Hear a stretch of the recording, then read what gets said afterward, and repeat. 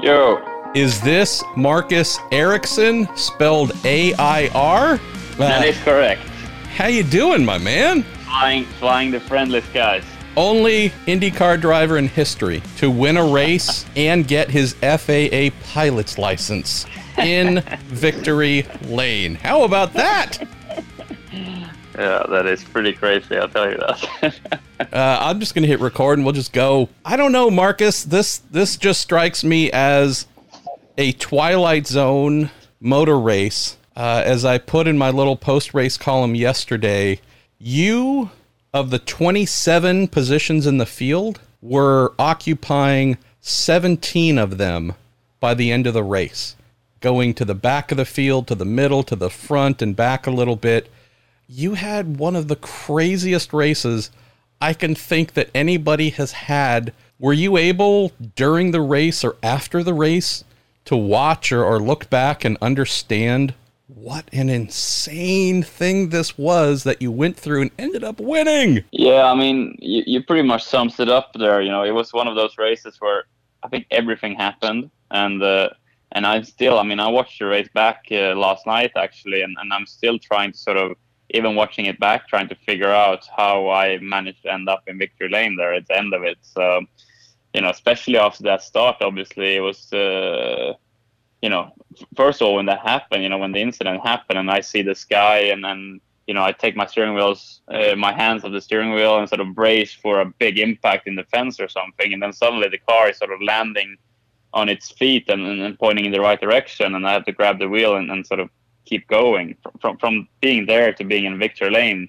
a couple of hours later. It's just, yeah, I don't know how that is even possible. Let me say thanks real quick, as always, to Cooper Tires and the Justice Brothers for supporting us here on the Week in IndyCar, our guest episode. So happy to have you, Marcus, and also to our pals at TorontoMotorsports.com. So, as I mentioned, and I did take time to look through the lap chart, these are the positions in the field that you held on Sunday over 80 laps. P1, P2, P3, P4, P7, P8, P10, P11, P12, P15. So you missed a couple there, right? You weren't in 13th or 14th, so you didn't do that good of a job, I guess. P17, P16, P17, P18, P19, P21, P24, and P25, Marcus. What? I mean... Yeah, oh my God. Yeah. So the thing that I'd love to get into, the thing I want to get into before we get into our listener Q&A is you mentioned, and rightfully so, that this was one of your finest performances, not in IndyCar, in your career. And so from the outside, knowing how crazy the race was and the crash that you had and all that stuff, serving the penalty, maybe some folks thinking, well, hey, shouldn't he be penalized more? How could he win the race after that? All that stuff aside, you, from a speed standpoint, were badass. Colton led 39 laps of that race. You led 37, man. It's not like you had the big crash, you led the last 2 laps and got a lucky win. You almost matched Colton for the amount of laps that you led. You also had to manage some well-worn red tires towards the end. Also had to make some pretty crazy fuel mileage.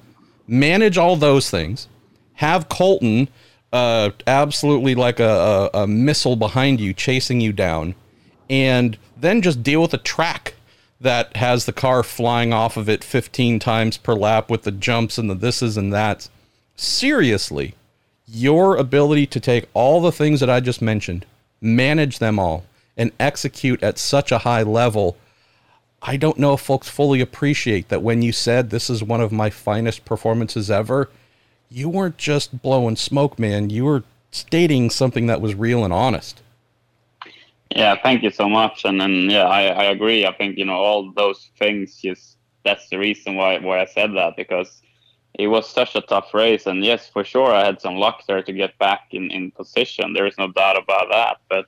But also there was so many times in the race where I had, like I said, I had two pit stops, one on lap 10, I think it was.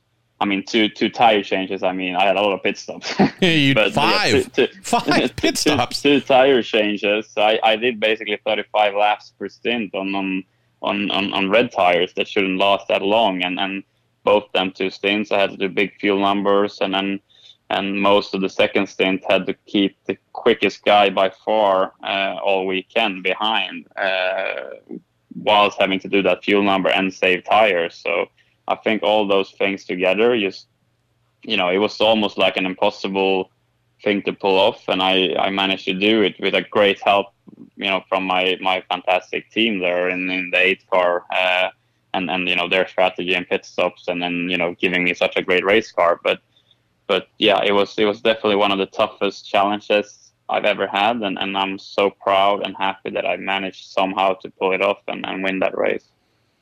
Let me ask one more question on this topic, Marcus, and I'm not asking you to say anything negative or critical about Formula One, but most people know Formula One car limited, right? You can be amazing, but we also know if we put Lewis Hamilton in a Haas chassis, welcome to fighting with Mick Schumacher at the back of the field. Not so much of the multi things you have to manage in a race in order to succeed that we know of. Can you just share with folks the satisfaction as an elite driver to know that from, again, fuel mileage, tire management, the track trying to kill you, wicked competition from other talented drivers, it seems like every aspect of talent and skill is being asked of you in order to succeed here. Is that as rewarding as I think it might be for someone like yourself who does want big challenges in order to succeed? Yeah, it truly is, and I think there's no doubt that I had a dream coming to become a Formula One driver, and I achieved that dream, and I was very proud of that. But then, to do 5 years in bad cars with small teams that didn't have the resources to compete, and always be in the back and then sort of fighting for P18 or P15, is definitely very tough mentally, and I lost a lot of that sort of spark in myself during the end of that 5-year stint in Formula One, and sort of that was tough.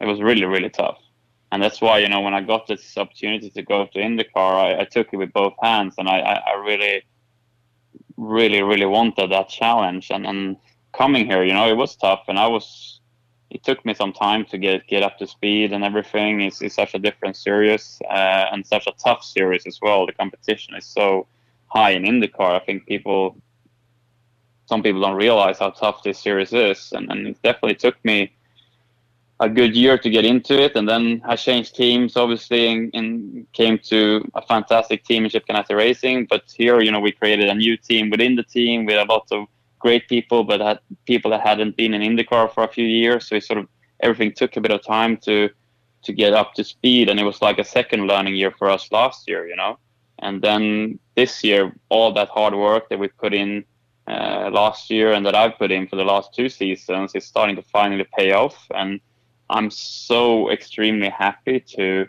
start show what I can do behind the wheel, what potential I have as a driver, because I feel like for the last 8 years, I haven't really been able to do that. And that's, it is extremely rewarding, and I'm just really, really happy that I have that opportunity now.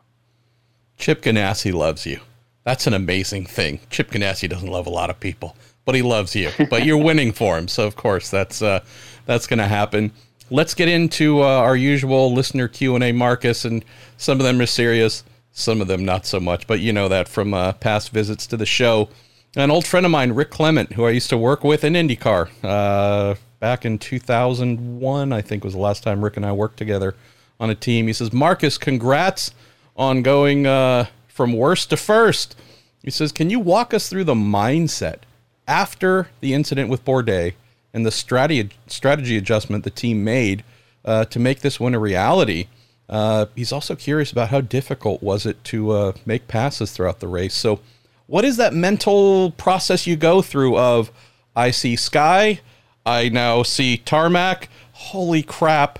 Do you kind of check pat yourself down and make sure all of you is still there? What happens before you kind of shift into that strategy change? Yeah, so when the incident happened, like I said, I thought it was game over and my race was finished. And then when the car was sort of somehow drivable, even with the front wing flapping around in front of me, I sort of, quickly realized that, I need to try and get this car around this lap and back to the pits and see if we can salvage something from it and see if the car is drivable still. So, I did my best to try and get around. And at one point, actually around turn 6-7, the tight section there, the front wing got jammed underneath my front tires and I couldn't steer the car. And I went straight into the wall and I was like running against the wall because I had no steering. And I was literally reaching for the switch off button on the car. Wow. Because I was thinking, I cannot steer the car anymore. I need to switch it off and retire the car. And when I'm reaching for the button, the wing somehow magically pops up again and goes away from being underneath my tires, and I get back to steering. So I take my hand off the button and start steering the car again. So that's how close it was that I retired the car on lap 5. Wow. And then, we have to go through the pits multiple times. The guys in the crew and the 8-car crew did an amazing job to keep me on the lead lap and change the front wing and nose quickly enough so we could still be on the lead lap. I did a couple of more stops to check the car. There was no suspension damage, to change tires. And then obviously the race got restarted. And just before it got restarted, we topped it up with fuel. I think that was on lap like 8 or 10. And that was becoming really crucial because that top up with fuel on lap 10 really made our strategy unique in the field. And then on top of that, we had the stop and go penalty. So I think on lap 11, when I started my race again, I was 20 plus seconds behind P24 in P25, and I couldn't see a single car. And at that point, my mindset was, okay, damage limitation. Let's try and get a top 15 to at least get some points for my championship. That was my mindset.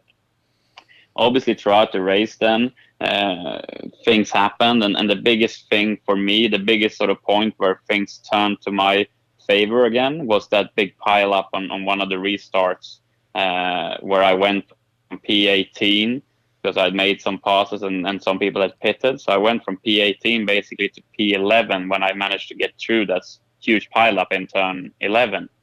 And the interesting thing there again, coming back to this incredible race, is that I goes in the back of Kellett in that old pile up. My car dies completely, and I managed to quickly grab the clutch and bump start the car to make sure I get the car rolling and not get stuck in that pile up. How the hell did you win, Marcus? This thing's trying to die on you. I mean, oh my goodness. Yeah. So anyway, I get the car rolling and I sold him up to 11 and realized during this red flag that every car ahead of me hasn't done the first stop of the race yet. So on my strategy, I'm actually leading if this strategy is going to work out and be the best strategy. So at that red flag point, when I'm sitting there in pit lane, I'm actually realizing that, hang on, this can actually work out really well. Obviously knowing it's still like 60-something laps to go, so a lot of things were still going to happen. But I knew at that point that things can actually maybe go our way, especially after how everything had happened, like I just described. That's so amazing. Yeah, I mean, Jamie Coates, you got a crazy Kiwi making sure the crew's all whipped up and in great shape to get the car going again. You got your wacky American engineer, Brad Goldberg, who is such a good guy. I wrote in my little post-race column that he reached out first thing Monday morning asking how to get a photo of you and the car and the crew in Victory Lane to Robin Miller, because you carried his Get Well stickers into Victory Lane. So, yeah, this is just one of those. You can't feel bad about the result here because there's so much good stuff going on. Plus, some old guy with some gray in his beard. I saw a photo of him standing next to you giving you the trophy. Some old IndyCar racer from Scotland or something like that. Yeah, all kinds of fun here. Why don't we go to Andy Bauer, who is wondering, what was going through your mind when you were airborne, and has it ever happened to you before? So before crashing down and thinking your day might be over, did you have any thoughts, or were you just saying prayers very, very loudly? Yeah, I was like I said, I was bracing for a big impact, and because I only saw the sky, I was thinking I was flying against the fence or something. So it could have been a very big crash. So I was definitely lucky to not end up crashing big time there. So yeah, that was definitely not a good moment. And then if I've been that before, yes, I think the biggest memory I have is Monza in 18 in F1 when I had that massive crash when I had a failure on my rear wing and then crashed in like 200 miles per hour down the front straight there. So but that was a lot more damage than I did this time, that's for sure. We'll just go ahead and say we're done with that phase of your career. Yeah. So enough flying. Yes. Per Carmen asks, talking about the Bourdais crash, I know that Seb used a not very nice word to describe you in his interview after the crash. I know that you apologized to him in the post-race interviews. Did you get a chance to either text with him or speak with him? Because my dear French fry, he can hold a grudge. Yeah, I actually sent him a message after the race apologizing, saying, obviously it was not my intention, and I was really sorry for ending his race like that. And he didn't respond, so I don't know, maybe he's still upset with me. I don't know. Let's see this weekend. But yeah, obviously, like I said, it was not my intention. Obviously, on a restart like that, it was a very strange place to have the restarts, first of all. And then, we saw that there was a lot of incidents. And yeah. I saw Seb going, and I thought it was time to go. And then just before the crash happens, I get the green in my ears. So then obviously you're going, and for some reason, probably because people ahead of him was checking up, I think Seb lifted or something, so he stopped accelerating, and I was on full power at that point, so I didn't have time to react. So it's one of those things that happens every now and then. Obviously, I hit him, and you shouldn't do that. So, like I said, I feel really sorry for that. But I don't know what more to say. No, really, crashing's not a race strategy. So yeah. So let's get into a couple of the fun things here. First of all, Ken Rocher says, Marcus, are you trying to take the Air Force sponsorship from Connor Daly? Let's see. Austin Knight says, when are you putting in your submission to join the Swedish space program? Ryan Terpstra, now this one's a little bit funny, says, Marcus, first you hit Romain Grosjean under yellow, and now Sebastian Bourdais. Does Simon Pagenaud need to sleep with one eye open? And do all French drivers need to watch out for you? I love that. I know. Hey, look, it's a good thing, right? So IndyCar fans, many of them have a good sense of humor. Our pal Hrishi Deshpan asks, or says, congrats on your second win of the year. Says, both your victories this year have come on tough, physical street circuits. Is there something about your driving style or fitness or mental approach that ends up suiting that style of track, or is that just a coincidence? I think all my career, I've really loved the challenge of the street courses that I've been to. I think that in general, I like tracks. That's I think also a reason why I like ovals. I like tracks where the margins are not so big for error, because I think it adds something to racing when you cannot go over the limit, because if you do, it bites you. And that's why, I really enjoy tracks like Detroit, like Nashville, like Long Beach, but even, the ovals, the same, it's it is a unique challenge, and that's something I don't like with all these modern tracks with like runoff areas everywhere and asphalt everywhere. Obviously, driver safety always has to be priority, and I support that 100%. But I think many times we sort of overdo it and make these big parking lots where you can sort of drive over the limit so many times without ever having to pay anything for it. And yeah, I think that sort of takes something away from racing.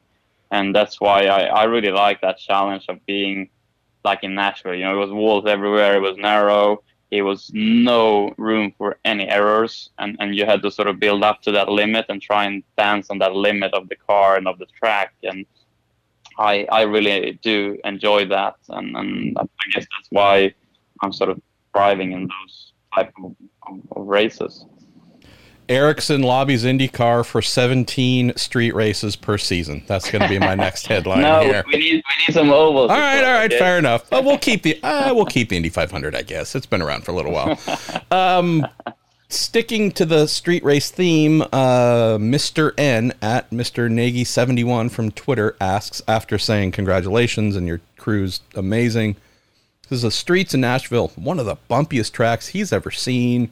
How does it feel to drive on a track like that where seemingly you're getting punched up your backside lap after lap after lap? So tell me about that, brother. Yeah, I'll tell you, the first few laps were pretty intense, and it was like, oh man, this is a bumpy place. But then, I don't know, I think, again, going back to Detroit as well, with all the bumps there, it sort of adds a lot of character to it, and it adds a big challenge because you as a driver need to figure out how should I ride these bumps in the best possible way without upsetting the car. And for me, he's got to be able to drive, and I think he was a bit on the limit here in Nashville. We don't want more bumps, and then we have there are bigger bumps at least. So, but apart from that, I thought it was a really cool layout. When I first saw the layout on paper, I thought it looked pretty boring. But then when I did the first couple of laps, I was like, oh, this is actually awesome to drive. And it was a lot of fun. And like I said, it was different bumps, there was different surfaces, there was walls very close everywhere. So, and the elevation changes as well was a lot more than I expected. So I thought it was a really cool track, actually. That's awesome. Why don't we go to Adam Jensen asks, when you were being pressured by Colton Herta, was there a place on the track where you were thinking, man, I hope he doesn't try and force a move here? And there were some places on the track, like every street course, where there's some folks who think there's a big wide opening and there isn't. Were there any points where you were, I don't know if worried is the word, Marcus, but thinking like, oh, I hope he doesn't throw it down here because we might have a problem? Yeah, I mean, I knew that obviously the two biggest areas for overtaking was down to turn 4 and down to turn 9 after the two long straights. So I made sure that all my focus pretty much was on just making perfect corner exits out of turn 3 and 8 to get a good jump out in the straight to get him out of my slipstream. And I think I perfected that very well. But I also, I spoke to Dixie about that before the race. We were talking about into turn 8 there, that it was actually a quite good opportunity to just like send it down the inside. And I didn't know that Colton had done that move quite a few times throughout the race. That became his signature move, yeah. Exactly. But so I didn't know that, but I made sure when he was in my gearbox, I made sure that I always got a good exit out of 7 to make sure he couldn't go there, because I knew that it was a chance that he could try that. So yeah, I sort of had that in the back of my mind, and I always kept an eye on my mirror there to make sure he was not close enough to try something there. Couple questions here about the track. Dave at Dave NID from Twitter says, next year at Nashville, Marcus, do you think they should do all the restarts on the bridge, or should they maybe move it to some other section? Yeah, I think either do all the restarts on the bridge or do the restart, do the restart zone shorter. Because I think the problem now was the restart zone was the whole pit in straight. So sometimes the leader went at the end of that straight, sometimes in the beginning of that straight. And because it's so tight and narrow and blind around there, people don't know when people are going or not, and it becomes this effect of people accelerating and braking and accelerating. And when you don't have a big straight to see what people are doing further ahead, it's a very dangerous situation that can create accidents like we saw this weekend. So I think they need to either change it to the bridge or make the restart zone a lot smaller so everyone knows when sort of the leader will go. Jeff Roberts. Jeff Roberts. No, I don't disagree with you at all. And Jeff Roberts adds to that, says, any areas you think Nashville might consider tweaking the layout a little bit? He and many others have mentioned that it looks too narrow in some places.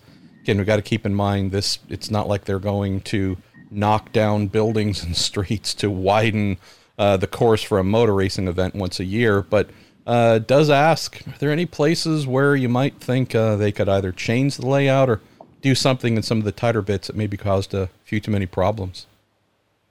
Yeah, I think the 4 through 8 section was obviously a bit on the narrow side of things, but I thought it was pretty fun through there.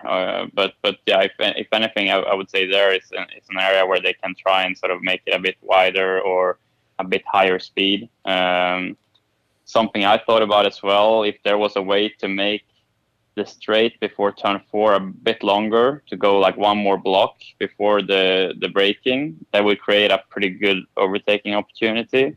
Now it just felt like it was a little bit too short. So that's something as well that I thought could maybe make it a bit of a better race. That's where that's where the majority of the hits and spins took place. If you look at the cautions/penalties handed out, turn 4 coming off of the bridge, going over the bridge for the first time, before getting to the little short, what folks have been calling the Baku section. That going from high speed wide to narrow and slow in a short braking zone. That's where a lot of folks, did like we see every year at Long Beach at turn 11 hairpin, where you go, yeah, there's really no room on the inside. Oh, okay, you tried it. Oh, okay, we crashed and now it's yellow. So yeah, maybe extending that would be the most obvious thing, provided they can do it. Yeah. Let's see. These two I love. Lawrence Cunningham says, obviously, congratulations on your second win. How does it feel to have more wins this season than Scott Dixon and all of Team Penske? I mean, they suck, right? They're terrible. They should all retire and quit the sport. I think that's what we can all agree with here, right? That's pretty crazy. That's pretty crazy stats, yeah. No, we had a good year, so let's keep it going, right? Go get 3. Right? Go get a third. Exactly. Now, Lawrence also asks a question that Todd Dostal with the next question, too. He asks, or they ask, Lawrence wants to know where he can find some Husky chocolate in Indy. Todd also says he's been craving it for a while. I got to ask an honest question. Is this a real thing? I've never seen it. I've seen it on cars. I've seen it on your car, obviously, the branding. I've seen it on the McLaren F1. Brother, I've never seen. We go to a variety of grocery stores, whether it's high end, low end. I've never seen. Is this real, or is this something you made up? And folks are seeking this unicorn that doesn't really happen to exist. I see your point here, but yeah, it is a very real thing. It's getting pretty big now in Sweden mainly, but also in Europe. You will be able to find it in supermarkets all over Sweden. So it's becoming bigger and bigger over there. It's still a pretty young company. Obviously, this whole IndyCar thing with me was the plan originally was that last year they were gonna launch the product here in the States and go quite aggressively all over America. And this IndyCar program was like the big marketing thing for it. And obviously, as we all know, this thing called Corona happened that sort of made all the plans go, or all the plans stop. Luckily, they still wanted to continue to support me and do this program. But this whole sort of American launching in America has been paused for the moment. But I'm hoping that this relationship with Husky will go for many, many years to come. And that when this Corona finally ends and things are back to normal again, that we can get the product here to America and really get it going well here in the States. I think I mentioned this before in a previous visit to the show, but I just always want to mention it because it always makes me laugh. Back in 1996 in Indy Lights with the Genoa Racing Team, one of our drivers, very talented guy from Los Angeles named Mark Hotchkiss, he joined our team, and his primary sponsor was Fountainhead Water. And big, giant logos on the car, Fountainhead Water. Now, his father, racing family, but his father, very successful financial advisor and investment and, managing hedge funds. So came from a lot of money, fueled most of Mark's career. We all said, look, this is a made-up thing, right? This is just you as the son of a wealthy racer, not wanting folks to think that your family's paying for it. Like, you guys just had some, 10 bottles made and your dad was out in the backyard with a garden hose filling them up with water to try and pass it off like this is real. We did see, I think like a year later, we found some bottles in some weird little store somewhere. So, but we did have a theory that it was just totally made up and like, hey, why not? So anyways, that always comes to mind. But I'm glad to hear Husky chocolate's real, although my fat butt, I should never consume that stuff. All right, last couple questions here, my friend. Max Camposano says, Marcus, congratulations on the second win. Says, really interested to know, going to a totally new track like Nashville, what is that like from the engineering side? How do you work with your engineer to figure out the setup that might be best for some unknown challenges at the track? Curious if you start with a baseline from another track, maybe modify it a little bit. How does something like that play out from the race engineering and setup side with a brand new place like Nashville? Yeah, it's pretty interesting, because most of the tracks we go to in IndyCar, the teams have been to so many times and they have a good baseline to start with. But yeah, like I said, Nashville was brand new for everyone. So luckily we had it in the Honda simulator that we could drive it there and then sort of get an idea on how the track layout was and sort of make some setup work in there. And then we actually went there with a baseline setup from Detroit, since what we talked about how bumpy Detroit is, and then sort of reminds a bit of Nashville. So that's sort of how we played it, and then it seemed to be working. We rolled out with really strong cars from practice one, and then all the way through the whole event. So, wow. Well, that's I guess the Detroit starting point's brilliant considering how bumpy that is. So, Casey Kirkstra asks a question that I think we might have covered off on a past visit, Marcus, but I'll ask it again because I love it. He says, which track that you drove in F1 would you love to drive now with your Indy car? And he says, are there any IndyCar tracks, if you could go back in time or forward and race using one of your F1 cars? Which one over here would you love to sample? I think an F1 car on Road America would be something very, very special. So that would definitely be the one. I think, with the downforce levels you have in F1, I think Road America, the carousel through there would be pretty impressive. 210 miles an hour through the kink, boys and girls. Yeah, exactly. So I think that would definitely be my pick. The other way around, I think IndyCar, going back now because I've been doing so well on street courses, obviously Monaco would be cool, but Monaco, yeah, it's just difficult to race there. It's cool to drive the track, but it's difficult to race, and I think the races of IndyCar is what's the coolest thing with IndyCar. So I would probably pick Singapore. I think Singapore could be really, really good racing in IndyCar. That's a great idea. All right, we're closing the show, Marcus, with questions from two good pals of our podcast. First of all, Jeremiah Morell. He says, so Marcus, for Colton Herta, it's victory tacos after a win. He says, word is that Marcus Ericsson went to a Shake Shack and had some victory ice cream. If that's true, what is the winning flavor? Yeah, so I had a very big meal because after the race, there was hours and hours of interviews. I only got out from the track at like 10:30 or something. And obviously the race went on for a long time as well. So 10:30, I got out. Me and my trainer got out of the track, and I was starving. I had lunch at like noon or something. So I was starving. So on the way back, we stopped at Shake Shack, and I ordered the double burger with everything, and fries, and milkshake, and Coca-Cola, and everything you can think of. What flavor milkshake? What did you go for there? Vanilla, classic. Look at that. It was very good. Very good. That is the late dinner of champions, boys and girls. Exactly. I love it. Final question. We're moving to liquids. JJ Gertler says to close the show, did your celebration include mixing up a batch of Husky chocolate with Big Machine vodka? And will it now? Oh my God, that makes me want to vomit. Yeah, maybe it should. I'm not sure how they mix together, but yeah, maybe that's a future experiment. It did not on Sunday. No, it did not. But who knows in the future what it holds. Next win, need to have your trainer carrying around that husky vodka combination for you in victory lane, brother. Oh boy. Marcus, congratulations, man. Seriously, so happy for you. Coming out of last year, as I wrote, and I think we spoke about as well, coming out of 2020, your new family at Chip Ganassi Racing, from Dario to Dixie to Mike Hull to Chip, run down the list. The race engineers, your own and others, all said next year is going to be Marcus Ericsson's year. This first season in 2020 with us wasn't everything that we had hoped for, he had hoped for result-wise, but the potential is there. Look out. This guy is coming.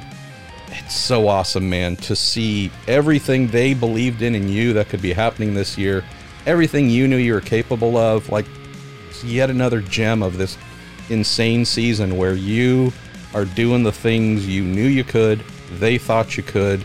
Two-time winner already this year. Couldn't be happier for you. Thanks a lot, bud. I really appreciate it. And like you say, you know, I have a fantastic group of people that I'm working with, and I'm just really proud to be part of that group and be part of Chip Ganassi Racing. So yeah, looking forward to the rest of the year.